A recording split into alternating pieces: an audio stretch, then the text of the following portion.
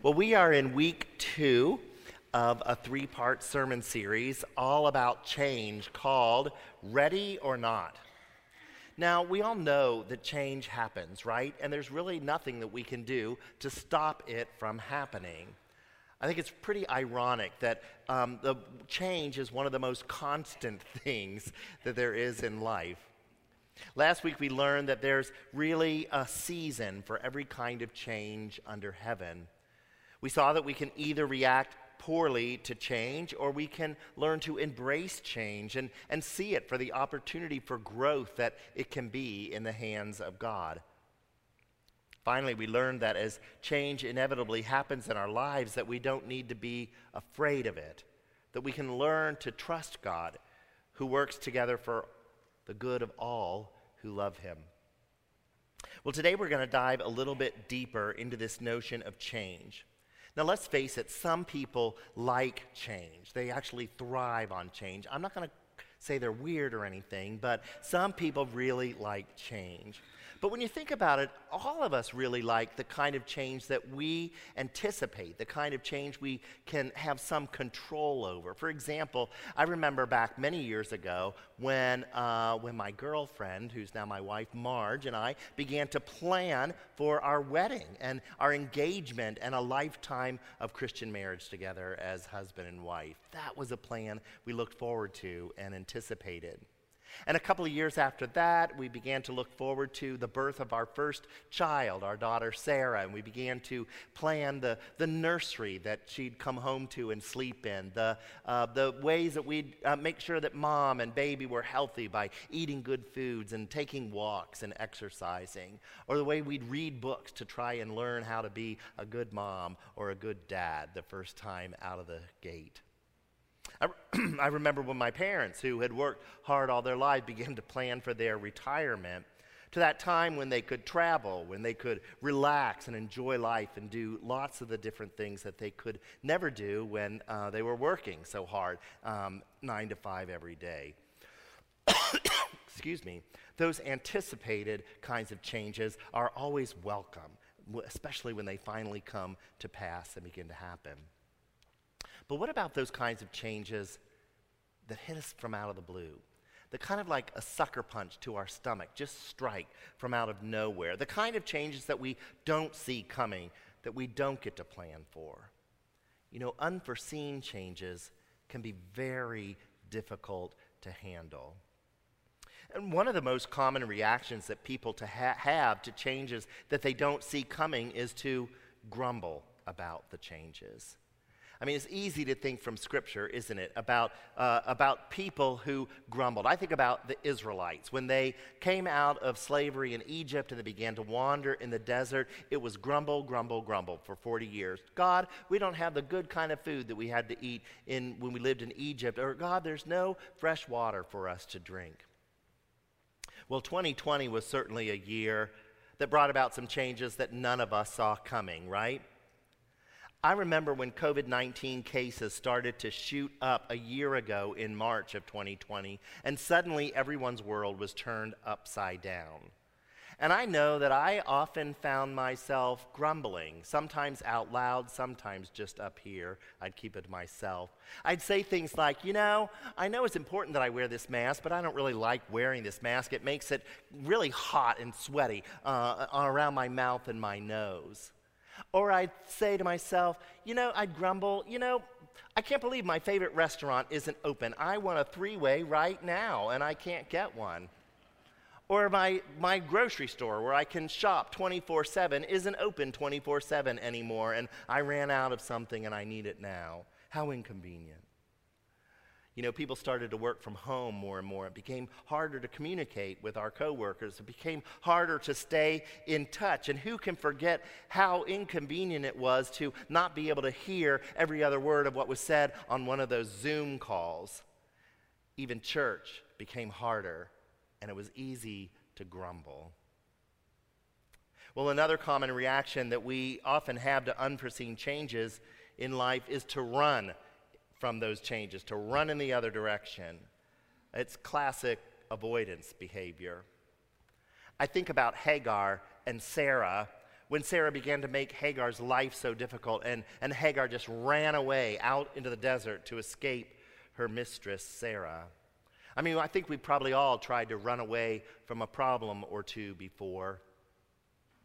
Maybe it was a terrible report card that you brought home as a little kid, and you didn't want your mom and dad to see that F you got, so you hid it as long as you could.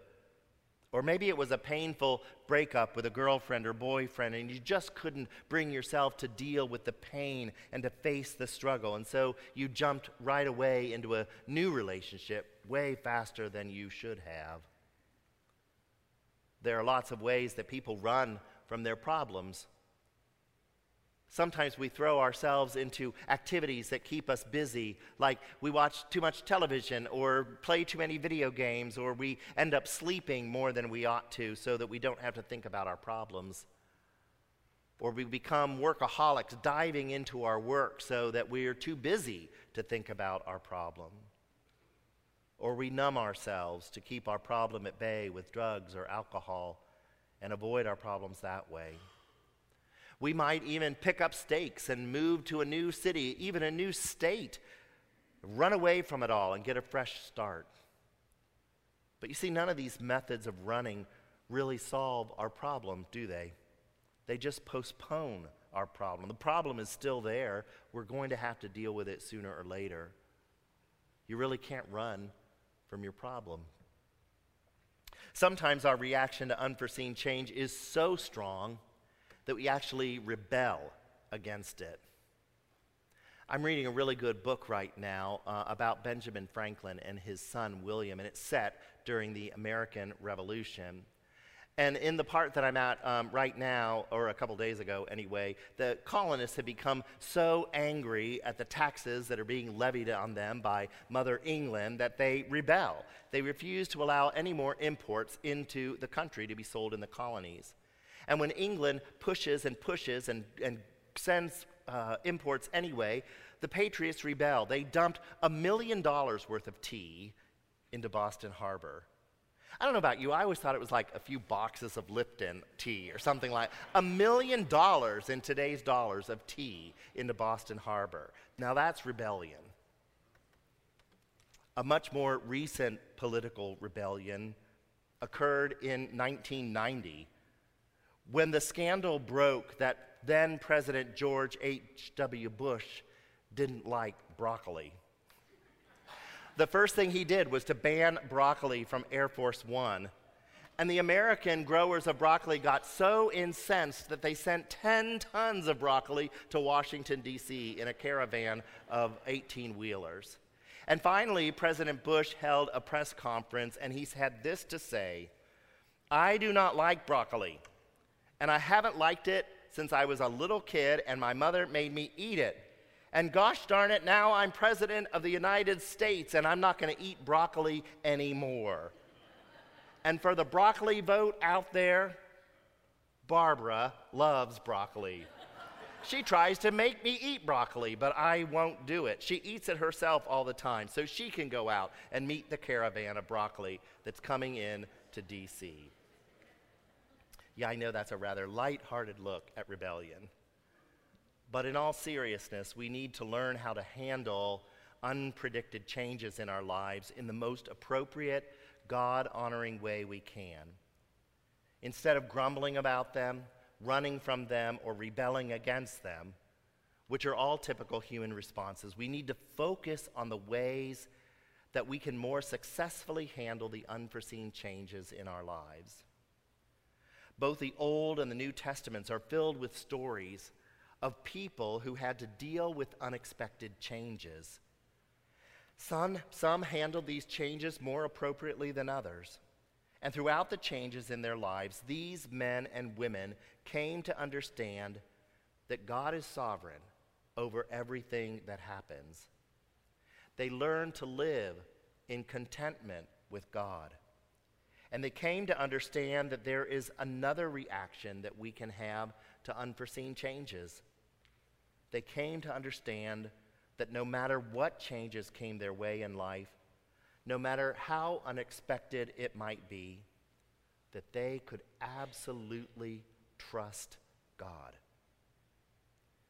We read about several of these women and men this past week in our Bible reading plan, and I want to spend a little time examining their reaction to the changes that happened in their lives, to look at how they trusted God, and to see what we can learn from each one of them.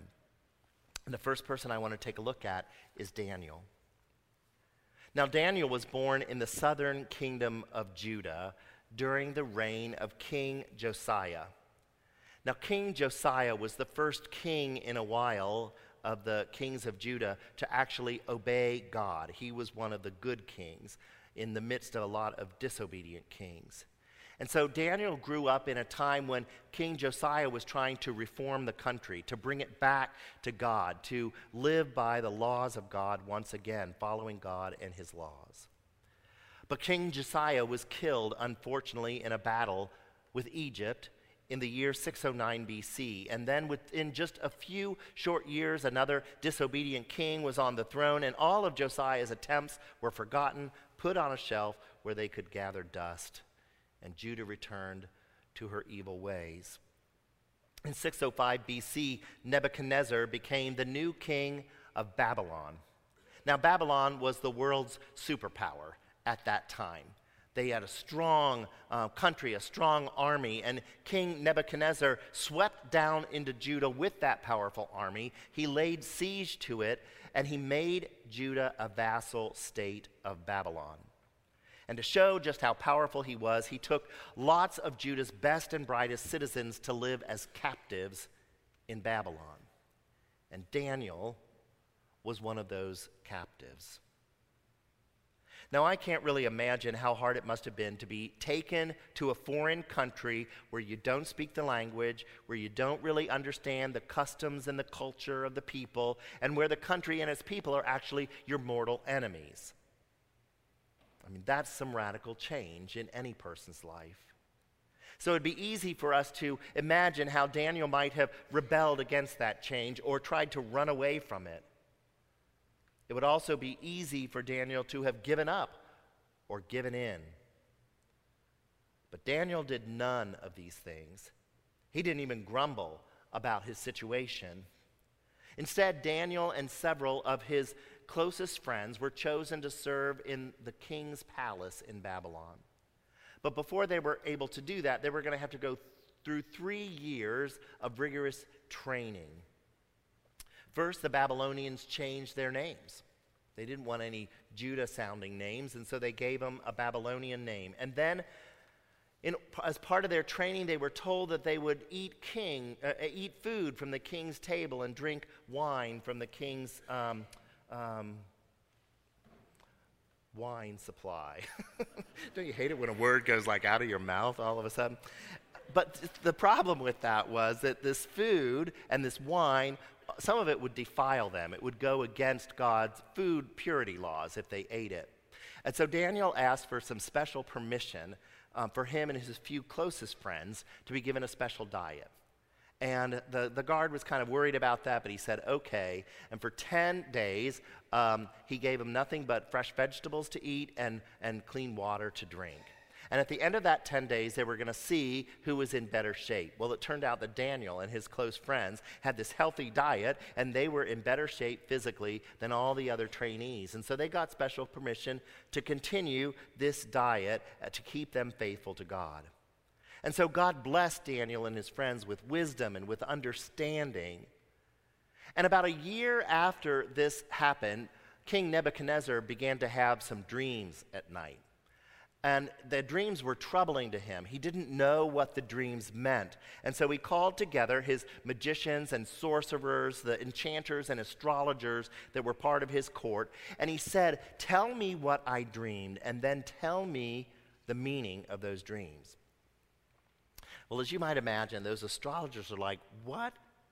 We have to tell you what you dreamed and then tell you the interpretation of that dream?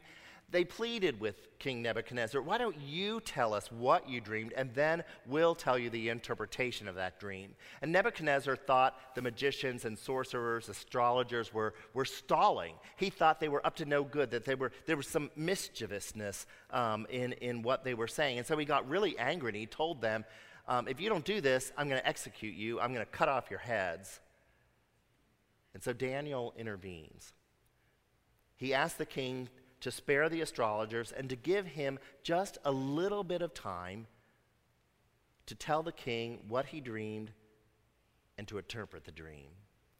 And so Daniel gets together with his few closest friends, and they go to God. They pray to God. They plead with God to show them the dream and to give them the interpretation. And that very night, that's exactly what happens. In a vision, in a dream, God reveals the king's dream to Daniel. And he goes and he tells Daniel, and he tells the king, and Daniel bursts into praise. Daniel 2, beginning in verse 20.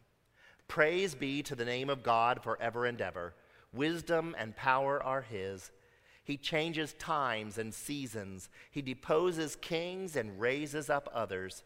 He gives wisdom to the wise and knowledge to the discerning. He reveals deep and hidden things. He knows what lies in darkness, and light dwells with him. Daniel kept his faith and trust in God, even when he was taken as a prisoner of war to a foreign country. He stayed obedient to God and the tenets of his faith, even when pressured to conform to the new culture in which he found himself. And amazingly, he stuck his neck out. He took a risk to his own life to save the lives of the king's astrologers and to help the king himself by figuring out his dream and what it meant. Daniel is one example of someone who trusted God even during times of cataclysmic change. Esther is another such example. Now, she lived about 100 years after Daniel did, and during that time of 100 years, Babylon had been conquered by Persia, and Persia was the new world's dominant power. King Xerxes is the king of Persia, and one day he became very unhappy with his wife, Queen Vashti, so he got rid of her, and the search was started for a new queen. Esther was a Jew living in the country of Persia in exile, and she was being raised by her uncle Mordecai because her own mother and father were dead. And Esther was very beautiful, the Bible tells us, and so she got noticed by the king's attendants who were going throughout the country, gathering beautiful women together to take back to the capital to maybe become the new queen. Well, King Xerxes took one look at Esther, and he thought that she was very beautiful, and so he made her his new queen. Now, there was a man in Persia named Haman, who was part of the king's court.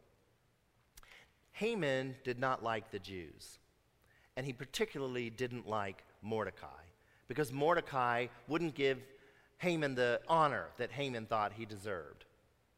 So Haman hatched a plot to have every Jew living in the country of Persia killed, and he got the king unknowingly to sign the decree. So finally, when Mordecai and all the Jews living in Persia heard about this decree, they were distraught, as you might imagine.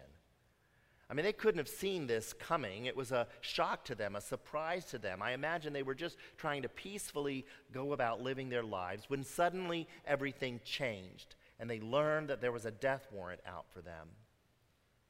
So Mordecai reached out to his niece Esther, who was living in the palace, and he sent a message to her by one of her servants. You see, Mordecai wanted Esther to go and talk to the king and get him to rescind this decree to kill the Jews. Only thing was, there was this problem. No one was allowed to go and talk to the king unless the king invited them to come and talk to him, even the queen. And he hadn't invited Esther in to talk with him in quite some time. So Esther sent a message back to her uncle Mordecai. Esther chapter 4, beginning in verse 11. All the king's officials and the people of the royal provinces know that for any man or woman who approaches the king in the inner court without being summoned, the king has but one law, that they be put to death unless the king extends the gold scepter to them and spares their lives. But 30 days have passed since I was called to go to the king." When Esther's words were reported to Mordecai, he sent back this answer: "Do not think that because you are in the king's house, you alone of all the Jews will escape. For if you remain silent at this time, relief and deliverance for the Jews will arise from another place, but you and your father's family will perish. And who knows that you have come to your royal position for such a time as this?" Esther did not remain silent. She trusted in God and sought to save God's people living in Persia. She approached the king, and she came up with a plan that not only undid the evil plot by Haman, but ended up being his own undoing. Queen Esther also got King Xerxes to elevate Mordecai to a position of influence in the royal court. And the king also issued a new edict which protected the Jews from anyone in the future who might harm them. And so to this day, the Jewish people celebrate the festival of Purim and how Queen Esther saved her people some 2,500 years ago. Each Christmas, we hear the story of Joseph, don't we? Jesus' earthly father. And we remember that while he was busy making plans to marry the woman he loved, he got some news which turned his world upside down. That Mary, his betrothed, was pregnant, and Joseph knew that the baby she was carrying could not have been his. Matthew tells the story this way in his gospel. This is how the birth of Jesus the Messiah came about. His mother Mary was pledged to be married to Joseph, but before they came together, she was found to be pregnant through the Holy Spirit. Because Joseph, her husband, was faithful to the law and yet did not want to expose her to public disgrace, he had in mind to divorce her quietly. But after he had considered this, an angel of the Lord appeared to him in a dream and said, "Joseph, son of David, do not be afraid to take Mary home as your wife, because what is conceived in her is from the Holy Spirit. She will give birth to a son, and you are to give him the name Jesus, because he will save his people from their sins." All this took place to fulfill what the Lord had said through the prophet. The virgin will conceive and give birth to a son, and they will call him Emmanuel, which means God with us. When Joseph woke up, he did what the angel of the Lord had commanded him and took Mary home as his wife. I imagine that Joseph was probably a mix of emotions when he got the news of Mary's pregnancy. Heartbroken, angry, betrayed, jealous. Yet he loved Mary and made quiet plans to divorce her so as to protect her. And then he had an incredible vision in a dream that spelled out God's plan for Mary to give birth to the Messiah. And again, this news was unforeseen, unexpected. And even still, Joseph trusted God and God's plans and took Mary as his wife. Well, the final person I want to take a look at this morning is the Apostle Paul. I mean, his whole ministry as an evangelist to the Gentiles was one of unforeseeable change. I mean, remember, at first he was a persecutor of the fledgling Christian community, even getting warrants for the arrest of the early Christians to have them killed.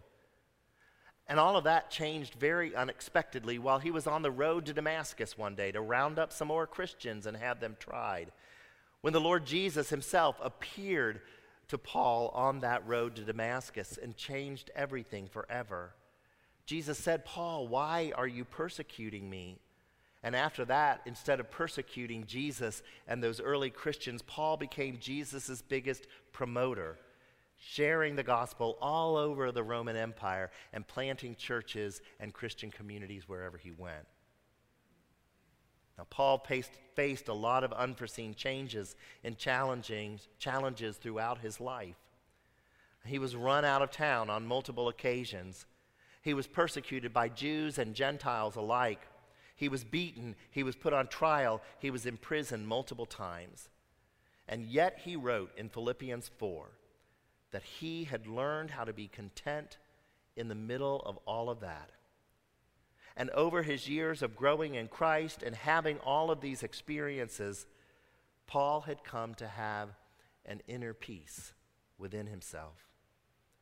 Paul knew that he was right with God, and he knew that he was doing the will of God. And he knew no matter what happened, that God is sovereign and in control of everything that happened to him. So Paul wrote these words in his second letter to the Corinthians, 2 Corinthians chapter 4, beginning in verse 16.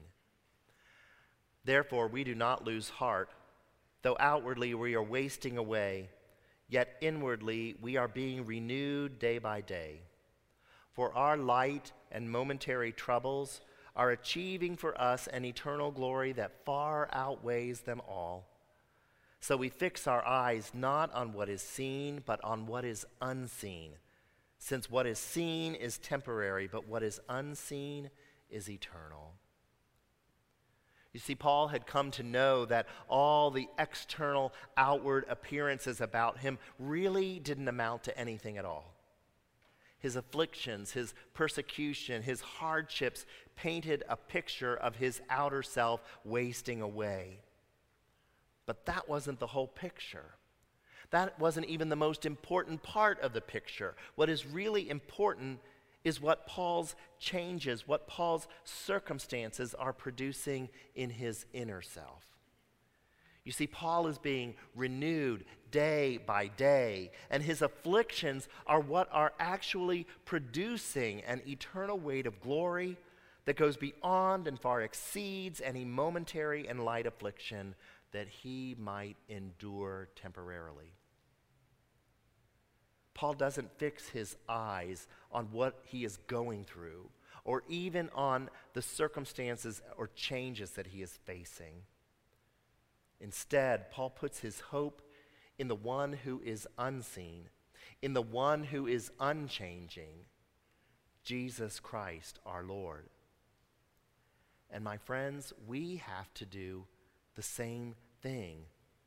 We have to stop focusing on the unforeseen changes in the world around us, or those that are happening in our own individual lives or the lives of our family, and focus on Jesus, the one who is the same yesterday, today, and forever. Because, my friends, Jesus will be faithful to accomplish everything in and through you that he said he would. Will you pray with me? Precious, holy Lord Jesus, we give you thanks and praise that you are doing something new in us, that we might not, as of yet, been able to see the end, but you do. We thank you, Lord Jesus, for your holy word and for these men and women of faith that give us new insight into how to be faithful to you in the midst of some of life's most challenging circumstances. We thank you for Daniel, for Esther, for Joseph, and for Paul, and for men and women like them, Lord. Help us to learn from their example and put it into practice in our life, to not focus on the things right around us, but to focus on you, the author and the perfecter and the finisher of our faith. Lord, stay in our eyesight all the time. Let us keep our gaze firmly on you and renew in us day to day, day by day, until that day when we see you face to face. Lord, in a world that is changing all around us, in lives, in our own lives that sometimes feel like they are so unsettled, God, give us your peace, give us your light so that we may be a light and extend your peace to others, that we can see that there is yet a different way to react to the world's changes, and that way brings peace. That way is through trust in you. We love you, we praise you, we worship and adore you, Jesus. It's in your name that we pray. Amen.